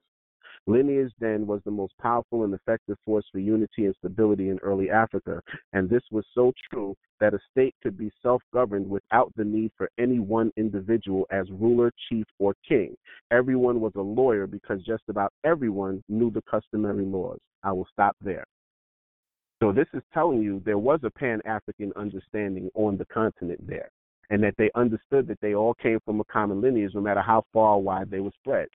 A good example of this was Kemet. Kemet was not a homogeneous country. It was a country made up of 42 different African ethnic groups that came together in a confederation to form what we call Nile Valley High culture in the region of what's known as Egypt today. They had 42 nomes. Each was a city dedicated to one of the different ethnic groups that made up the kingdom of what is known as ancient Egypt. So that's 42 different tribes, different ethnic groups that came together to form what we know as Kemet. That's why you find Medu Neter in languages spread throughout Africa, whether you're talking about Zulu or Xhosa in South Africa, the Yoruba of Nigeria, the Igbo, the Akan, the Wolof of Senegal, all the way down into the Congo. You're talking about the Twa people. Again, Egypt said that they were the ones who documented that they came from the world's first people, the Twa, the short, diminutive blacks. So we knew our history. Now that we don't know it, like he said, now we're killing each other regardless of kinship ties. None of that matters. Did that come with our encounter with Europeans and Asians? I say yes. But we had already been set right for that to happen, but long before they came. Because long before we had been here so long, we started to forget these ties long before the enemy showed up. So when they showed up, we were already in states of disarray. Our kingdoms were slowly starting to decay anyway, and they just took advantage of and we never focused on weaponry, technology, and the art of killing. We didn't do that. Other societies did. So when they came, we weren't prepared. We were already slowly dissipating, our memory dissipating in regards to these kinship ties that used to keep us from killing each other. If anybody's ever seen the series in the 80s called Shaka Zulu, when the two African tribes were about to fight each other, when the British first arrived, I think it's Dingiswayo and somebody else, another king's group was going into a conflict, and they put on the mask and they started screaming at each other, but nobody was throwing their spears or killing each other. And the British said, "This is what they call warfare? This is a joke." He's referring to what Chancellor Williams just said. The fact that warfare wasn't killing. It was about trying to frighten the enemy. And if you had them surrounded, you actually gave them an escape route. I'll give you an example from the animal kingdom. When two male cobras come together and they're trying to have consort with a female, they fight. But they don't use their fangs and try to kill each other with their venom. They actually have a wrestling match. They twine around each other and see which snake can pin the other snake on the ground. Because they know that if they were to physically fight each other and use their venom, that they will both die. So knowing that, and life being about spreading your genetic material, they have this ritualized combat in the form of this dance and wrestling match. Same thing with bears, where they'll have these different contacts where they wrestle with, males will wrestle with each other, but not outright kill each other. Sometimes the violence can get to that point, but for the most part, it's ritualized combat in order to spare the lives of the two combatants. That's what Africans were doing because we had been here long enough to understand that killing made no sense. When you study hip-hop was the resurrection of that concept. It was designed to stop gangs from killing each other, and instead you battle by doing what? Dancing. Ritualized combat in the form of dancing. Played to the drums of what? Hip-hop. In the forests of New York City, a.k.a. the park. in the dark, the womb of the city, just like it used to happen in the womb of the continent, deep in the forest. When you look at the temples of Kemet, those temples are built with natural elements. All the pylons and stuff are meant to mimic either papyrus reeds, lotus flowers, or trees and forest-like environments. So in other words, they recreated the environment of Central Africa, which was a forest environment, in stone, because they didn't have a forest in Kemet anymore. And their earliest temples were oriented towards the south. Today it's known as the south, but back then it was called north, because their ancestors came from the north. So the temples were oriented, that was really the south, but I'm calling it the north because that's what our ancestors called it. Their temples were oriented, I'm going to say south because that's what everyone's familiar with, towards the south, because their ancestors came from the south. So we understood this stuff. We lost this stuff. We've been brutalized for thousands of years now. We've been taught to hate what we are. And the fact is, the enemy knows that we are actually on a genetic level the most intelligent, highest expression. When the Creator said, let me create man in my image and after my likeness in the Bible, he's talking about African people and no one else. That's why we have 9 series of genetic material and everyone else has 6. And Dr. Robinson said it. Africa was the womb.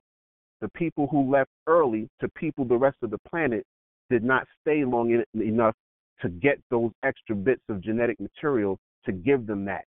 So they didn't pass it on to their descendants. Those of us who stayed, including the ancestors of American Africans, did stay long enough.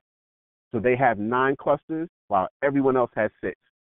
So we have the Creator-given intelligence in us. They know it. They hid it from us once they found out. What are we going to do with that? Are we going to continue to twerk and watch Empire and laugh at Donald Trump and call each other all kinds of reckless names and disrespect our women and our children and ourselves? Or are we going to finally come to an understanding that everything that white people don't want us to do is everything that we need to do in order to facilitate changing the system that we're in? They had a pan-European approach to dominating the planet, even though they were killing each other wholesale. We need a pan-African global agenda for ourselves. Everything Minister Malcolm tried to do, make inroads on the continent, make inroads in the Caribbean, make inroads all over the planet in order for us to come together as a collective. He was talking to the leaders of these places, and at the time he was going to take the United States and European governments to court, international court, to charge them with human rights crimes. And he had the Asian heads of state on board. He had the Caribbean heads of state on board. He had Martin Luther King on board. He had it all sewn up. That's why they had to kill him. Read Carl Evans' book, The Judas Factor, The Plot to Kill Malcolm X. It will change your life. It will really help you understand some real deep stuff about what happened to him. And that is a major aspect of why he was taken out like he was as quickly as he was. He was doing what was considered the impossible. Go ahead. Pardon, brother. No problem. Just wanted to interject for 1 second, just in regards to one thing is books. Some of the books you mentioned, I gotta check those out because some of them I don't have in my library, you know. And I think, and I'm using that to segue into something else in regards to our time we spend reading and really comprehending just has to increase vastly. Absolutely. Because I mean I communicate and talk with a lot of people, and since I'm a reader, you know, but I try when I'm hanging around other people that I know are not readers, I actually reserve words that I want to say because I know that if I say them around them, their first words coming out of their mouth to retort back is going to be, "Oh, you using big words, man. Why you using big words for?" And it may, you know, and I gotta come to grips with it and go, wow, like I gotta actually, and here we go back to minimizing myself so that other people can comprehend. But as long as it's productive, I don't mind doing that. But it's something to me like that has to start changing. Like we have to really become masters of the language so we understand what we're saying to each other when we say certain things. Because, you know, just the simplest things as far as communicating and saying how you doing, how's everything going today. Just after a while, when people see each other day to day, we just reiterate stuff and go, "How you doing?" "Oh, I'm busy." Busy doing what? What are you accomplishing? What are you busy doing? Oh, busy's good. Busy, how is busy good? What are you being productive doing that you're busy is good? Like, you know what I'm saying? Just really getting into conversations with people instead of these light float conversations. And it's only obviously with people that are like-minded you get into depth in regards with these things. But I find that the reading aspect, like I try to share stuff as far as books with other people, but I realize that people sometimes don't have enough time, and we're scrambling, man. We're scrambling. Let's be 100 about it. We are scrambling, trying to pick up what we can anywhere we can as efficient as possible. So I don't try to bombard people with it, but I think we got to step our game up with our libraries, because we need to pass down like in I believe it's in Mali that they had one of the biggest libraries, and that was one of the biggest things. Yeah, that was one of the biggest things that were traded. Books were considered more important than anything else. Absolutely. And I think we need to start getting back to that mentality, because I think our ancestors had something. They had something in mind during that time frame. Because you look at European history, and I mean the wars that these people had. You're talking about Germanic wars. People don't even talk about that war, by the way. Mm-hmm. Those Germanic wars. You had the 100-Year Wars. You had the I think it was the British. And there's too many to count. World War I, World they were War wholesale II. slaughtering each other for. I tell people, if it wasn't for them encountering us and being able to successfully dominate us, they would have self-destructed a long time ago. Oh, we have become the buffer to their self-destruction. Exactly. And they've developed a system where they have a code, and they'll stop killing each other to take care of us, and then go back to killing each other. Black people, on the other hand, we two of us fighting, and a white person come around. One of us gonna try and convince the white person to take our side so we could dominate the other guy, and then laugh at him like, I got the white guy on my side. That's what we'll do. There's just a different way of thinking, and it's funny because when you look at American Africans, Western Hemisphere Africans, they are the literal example of a Pan-African people. They were forced to. They took tribes that were enemies on boats to a place, forced them all to speak one language, forced them all to procreate with each other.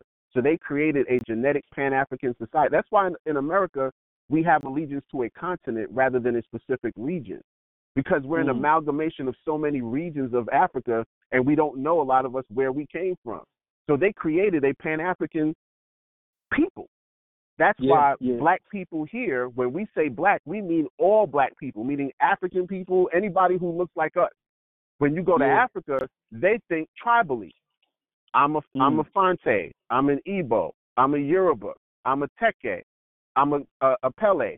Like that's how they think. But then, you had when apartheid happened and when the Congo was dominated, they started to understand that they were black because they were being enslaved, abused, genocided, and mistreated like we were here.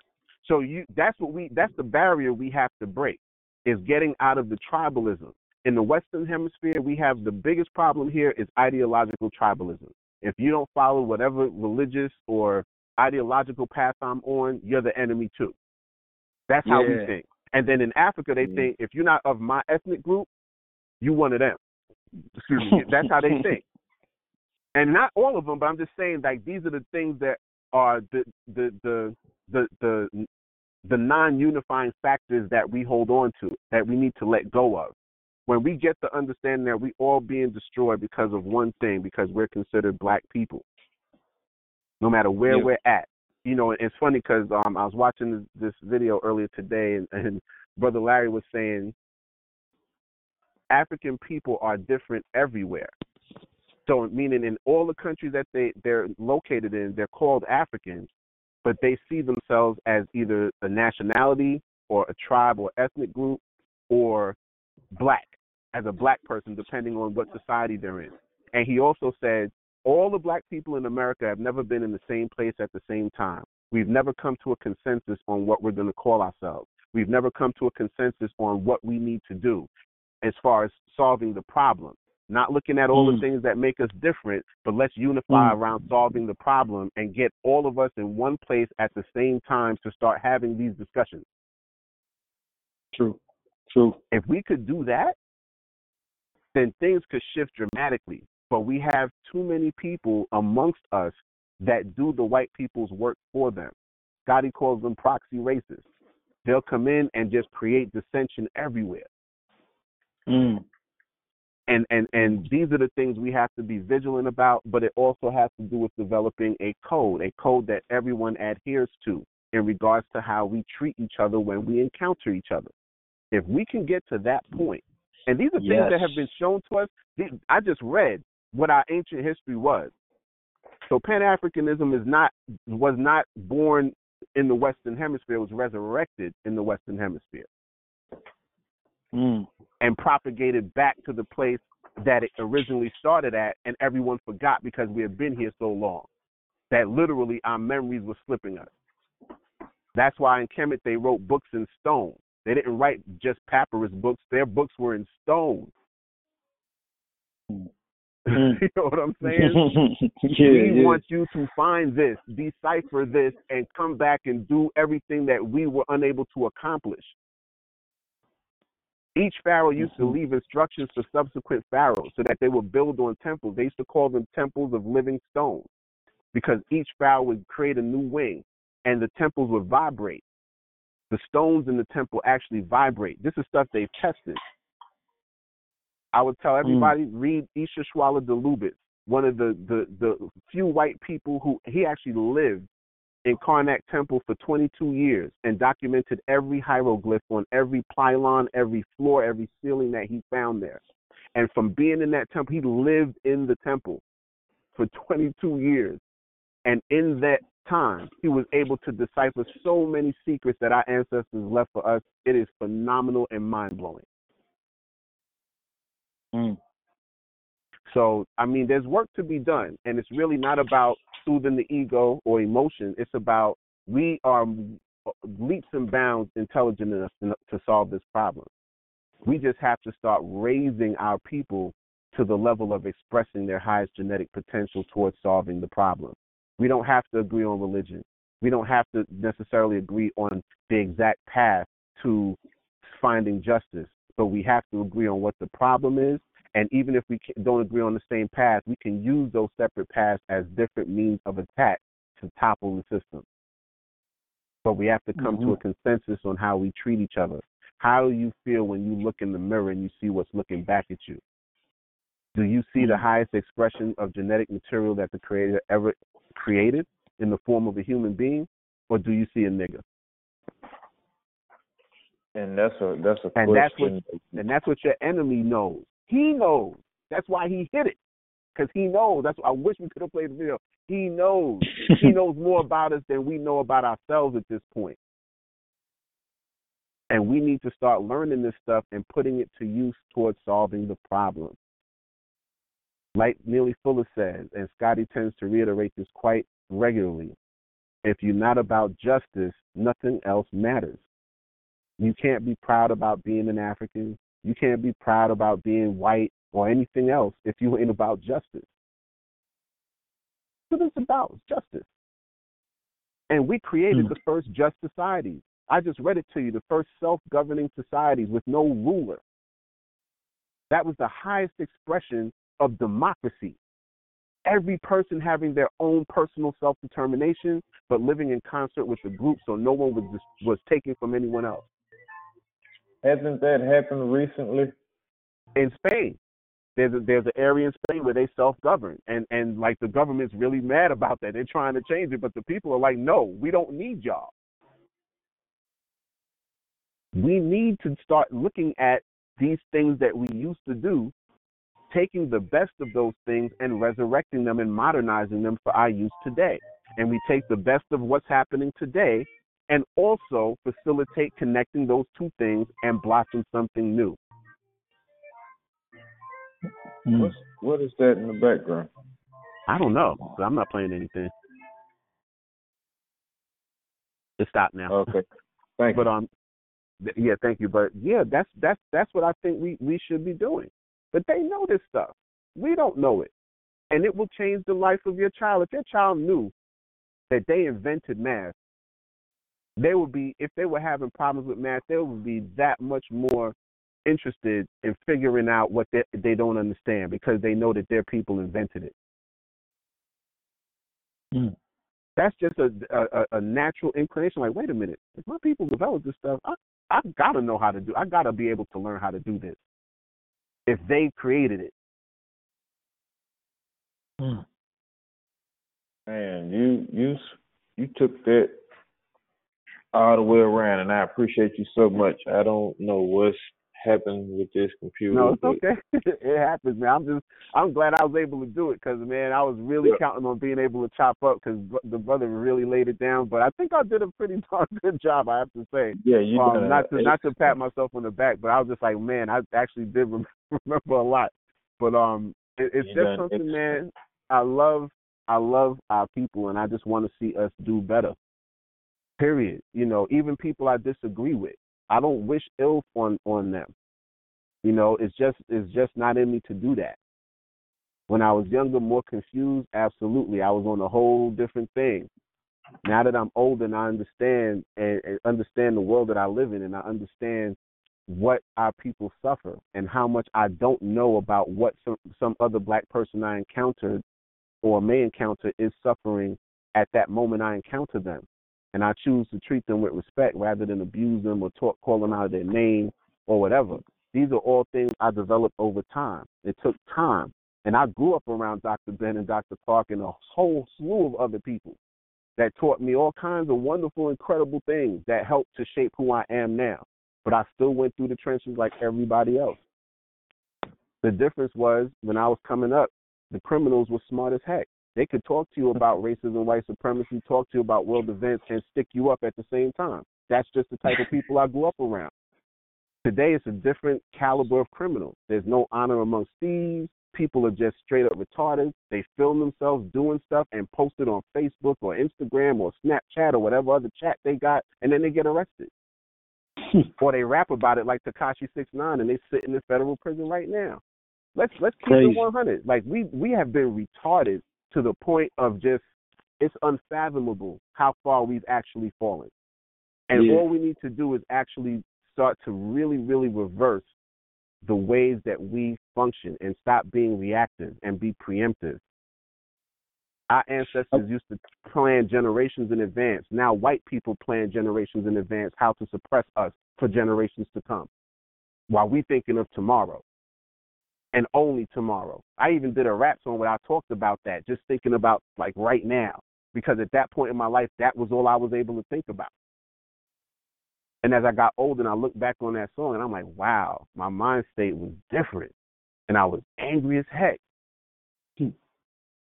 I was more confused, ready to get busy on whatever kind of violent level people was ready to get busy with. And I really didn't have anybody around accessible to me to help me connect certain things. And thankfully, the ancestors put people in my path and put situations in my path to facilitate that. And I was told by all my grandsters, make sure that what you are learning, after you vet it to be true to the best of your ability, you give it to as many people that would accept it. And if they don't want it, then it's not for them. Maybe this is not the lifetime for them to have it. And I say that because we don't live once. That's another thing they got people tripped out on. But in African culture, we don't live once. You know, we come back in our families. So somebody who might have been your third great grandparent might end up being your brother in a different lifetime. That's how you live forever, ain't it? Yep. That's the difference between Set and Asar. Set lived forever, so he had no reason to procreate. He could have sex, but he couldn't have children. He was impotent. Asar decided to live forever through death and resurrection by way of his progeny. So that means that as long as his genetic material was still existing in the physical world, then he's never truly dead. And every time you have a child, you are giving the opportunity to another ancestor to come back into this world to have experience and further perfect its spirit. That's what our Ross, ancestors taught. Yes, but sir. Ross, one of the things that definitely stuck out was the honor code that Yes. was laid down in the beginning where you were speaking about that tribe and that little shack. I mean, I feel like it's just critical for us to have, even once we are quote unquote less confused or more conscious, that amongst us there's a certain level of honor that we have to have and walk with. And I think as men, it's almost critical that we have that and kind of show that attitude, because they've again retarded us to the point that, like you said earlier, we're looking at twerk videos and we're spending our time chasing this round this round ass, like a part of me is saying it, but it is what it is. And don't get me twisted. Like I'll attest to the same issues myself, because I grew up in that hip hop era, that golden era, but there was a lot of sex and involved in that. And my first son's mother, I'll be 100. She was a video vixen. Like, you look at her, you like, damn, all right, but communication wise, trying to build, I wasn't there because I had been, you know what I mean? I had been programmed a different way from watching TV and all these other antics on television. And it takes damn near part of the metaphor, but like an exorcism to get these things out off your system. And I really think it involves some deep self-exploration. Self-cleansing. And it's interesting because when you look at ancient literature, we were described as the most pious, most just, most spiritual people on the planet. Whether you read Diodorus, whether you read Count Volney, whether you read Al-Jahiz, The Glory of the Whites Over the Blacks, Ibn Battuta. So I'm talking from Arabic scholars to European scholars. We were renowned for our ability to be just and upright people. Now we're renowned for being everything negative they can say about us. I want to read one last thing before we get ready to close out the show. This is from a book called Negroes and Other Essays by one of Majena Umulimu Baruti, and this has been a profound phrase. I think it's so appropriate, so we have something to think about as we go into this week, and hopefully it'll stay with folks, and it might be a driving force in your transformative process. So this is from an essay called The Cultural Continuum on page 37. It says, if European culture is insanity, then at the fundamental level, humans define and perceive reality. We as Africans and people of color have a very serious problem. If a cultural minority becomes the power majority, and this minority through military, media, and religious might force the majority cultures to adopt its culture as their own, then insanity becomes the norm and is redefined as sanity. Accepting another's reality as your reality makes their reality yours. If the global majority is right, then Europeans are wrong. How dare they stand in judgment? Think about that. Man. If their culture is insanity and you've been forced through media, military, religious might to adopt their culture as your own, then insanity becomes sanity. And that's what I mean when I say, in order for us to not wake up every day and just be wholesale killing everything on sight and just out of our rabid minds acting just insane, we have to have a touch of insanity ourselves, and we have to have reconciled ourselves with the insane system that we live in order to function with any modicum of civility after what we've been through for 500 years. Man, you wrap that whole thing up, Roz. My brother. I got the partner I got. Cujo, appreciate you. Cujo, you really saved the day. Thank you so much. No, it's a pleasure, man. I appreciate you, brothers. You don't understand. Like, I think you already know it's far and few in between. We don't meet a lot of people that are trying to make the effort on certain levels. Just a critical mass. That's all we need. A critical mass. Society was never changed by everybody. It was always changed by a small percentage, but they were enough to tip the balance in the right direction. And once the rest of the people saw that things were going in a certain direction, they jumped on board with it. But it was always a small group that was that critical mass that they needed. And then once the rest of the people saw that, hey, they're making waves, they're making stuff happen. Well, I'm jumping on this bandwagon too. That's what's always happened. So that's what we need. Let's work towards that in the best way we can, and hopefully we'll get there, as soon as possible. We're trying to get to justice ASAP. Go ahead. Yeah, but the books, man. I need to link up with you brothers, like offline or something. Sure. I got some, I have some good ones here. I have like AIDS and Opium, Diamonds and Empire. Got American Slave Coast, Delectable Negro. I got a couple down here. I mean, I got a lot, but I could give you tons of titles. I have a pretty deep, pretty big library, so I can give you titles galore. And I just think these texts are just important for us to really widen and broaden our scope of perception and understanding. And if we can do that, these are the first steps towards really doing what we need to do to come together in the manner that we need to. Like I said, we don't all have to get along. We don't all have to agree on how we're going about solving the problem. But we have to agree that we have a problem, and that problem is greater than any differences that we have, and that the only way to solve that problem is for us to work together. Those are the things we need to come to an understanding and really start to make headway as far as coming to a common ground about, and then we develop a code. How do we treat each other when we're amongst ourselves? How do we treat each other when outsiders are there that are non-black, whether they're non-white or white? And how do we treat each other and work together when white people are around?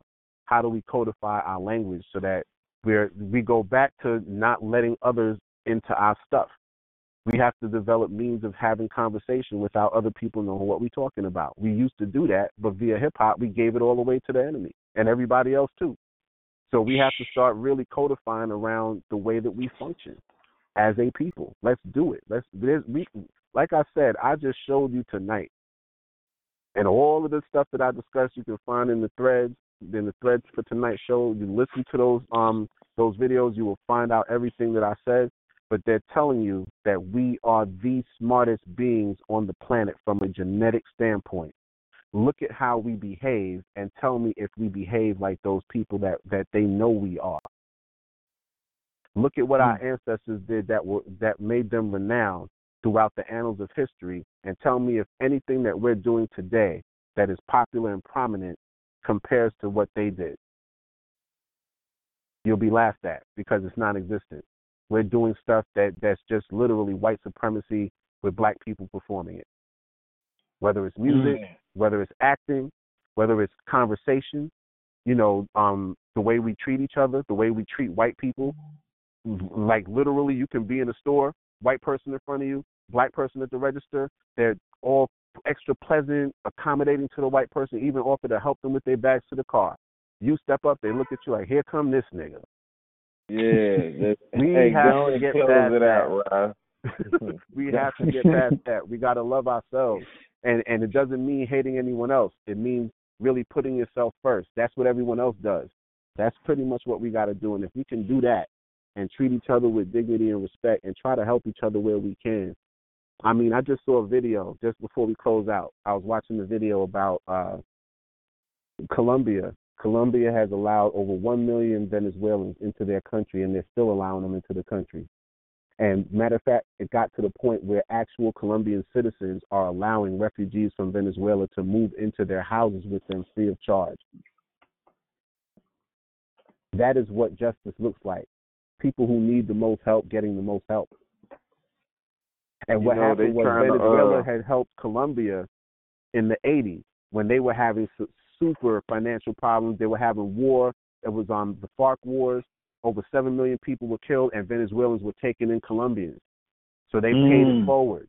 And that's what we need to do. We so busy arguing about Africans don't like us and them Caribbeans, blah, blah, blah. And then the same thing on the other side. Africans saying stuff about American Africans and so on and so forth. Instead of making inroads because of one good deed done decades ago. Colombia and Venezuela used to be one country. A lot of people don't know that. So they basically are the same people, and they've been treating each other so well that it's something that we could pay attention to. It really pass can. it on to them children, man. We got work to do, real work. So I'm sorry. If anybody had any last thoughts before I close out the show? But I'm just passionate about us. Go ahead. I'll see the floor and then we close out. No, just thank you for your memory first and foremost. You know what I'm saying? Just being you while I'm working through this little issue, it totally threw me off. I apologize. No, it's thank all you good. too, Brother Cujo. Yes, thank you so much. Input was great. It's a pleasure, man. It's a pleasure. Like I said, I definitely want like I'm just trying to build my library more than what it is. It's pretty thorough right now. Yeah, I'll definitely be able to help you with that. Yeah. Matter of fact, if you want, you can hit me up. Hit me up in my email. raskelile@comcast.net. And just hit me up, and then I'll respond to you. I'll send you my information, and we can get in touch offline and whatnot too. Because I think we need to build. And like I said, I could definitely give you titles. I have so many books here. Thanks to my father and and my mother, but most of the work was done by my father as far as my connections to our ancestors, and it was through him and them that I learned about a lot of these texts and just started building my library in my teens. So go ahead. What was that email address again? RES? RASKELILE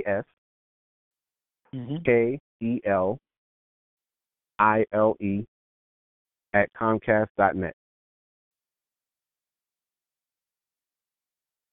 And you could just put in the title, this is Cujo, and I'll just, that way I know it's you. And not that it matters, I'll check it anyway. But yeah, and then from there, I'll send you my information too, and we could just start building and whatnot. Because I could definitely help you with that, and we could just chop it up about all kinds of stuff, man. I look forward to that. And like I said, at some point we got to link up. I'll just make a special trip to the city just so we can link up and hopefully we can just build. Yeah, I'm probably bring my son along too, man. He hears stuff, but I could tell because he's so young. I mean, he's 12, and wonderful. That's a perfect age. Okay. Yeah, you talk to him, and he, just last week he had a kid got suspended from school for calling him a nigger. Wow. So the kid called him a nigger, and the dean is on point because I made him on point because I've been telling him if my son has any issues, if there's a problem, I'm going to address it with you, and if you don't address it, I'm going to take it elsewhere. And I did it via email so that it's documented. Like, yo, we had this conversation. So when I sue your ass, if I sue y'all, it's you know what I mean. I have evidence that we went over this. So the dean did the right thing. He called me up, told me the child is suspended, bringing the parents up, really addressing it with the parents and everything. But this was a white child that did this to your son? And this. I'm glad you asked that question. This was fascinating about it. It's an Asian child, so-called Chinese, and I tell them, I tell a lot of my boys, I'm like, yo, don't think Asian people are that cool. Like I have, and I'm B1, and like I have friends that are Chinese in Chinatown, but even them, like I'm very, they have a. Let's say I think I told you already. You just got to treat people. You just got to treat people how they are. I understand exactly what you're saying. Yeah, I always told my son, always be aware of whatever people you're dealing with. Understand their historical relationship with African people. Doesn't mean that they're going to be potentially racist towards you, but if they as a people have a history of that, then know that there's a possibility, even if they're non-black, non-white, that they might come at you that way.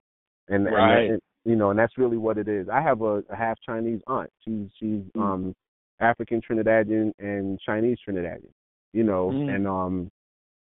It's something that like I said, and I have what we call Douglas, which are basically Indian African Trinidadian. And I don't deal with that because they actually live according to the Indian caste system. So they have views about black people and themselves that is akin to the way white people view. So I don't mess with those particular relatives. So yeah, I understand what you're saying. But yeah, bring your son. I would love that. Yeah, man. Yeah, I man. would love that. That's what's up. That's what's up. I think because he needs to hear it, and I just want to keep him involved and let him be more aware because, like you said, the studies have shown the more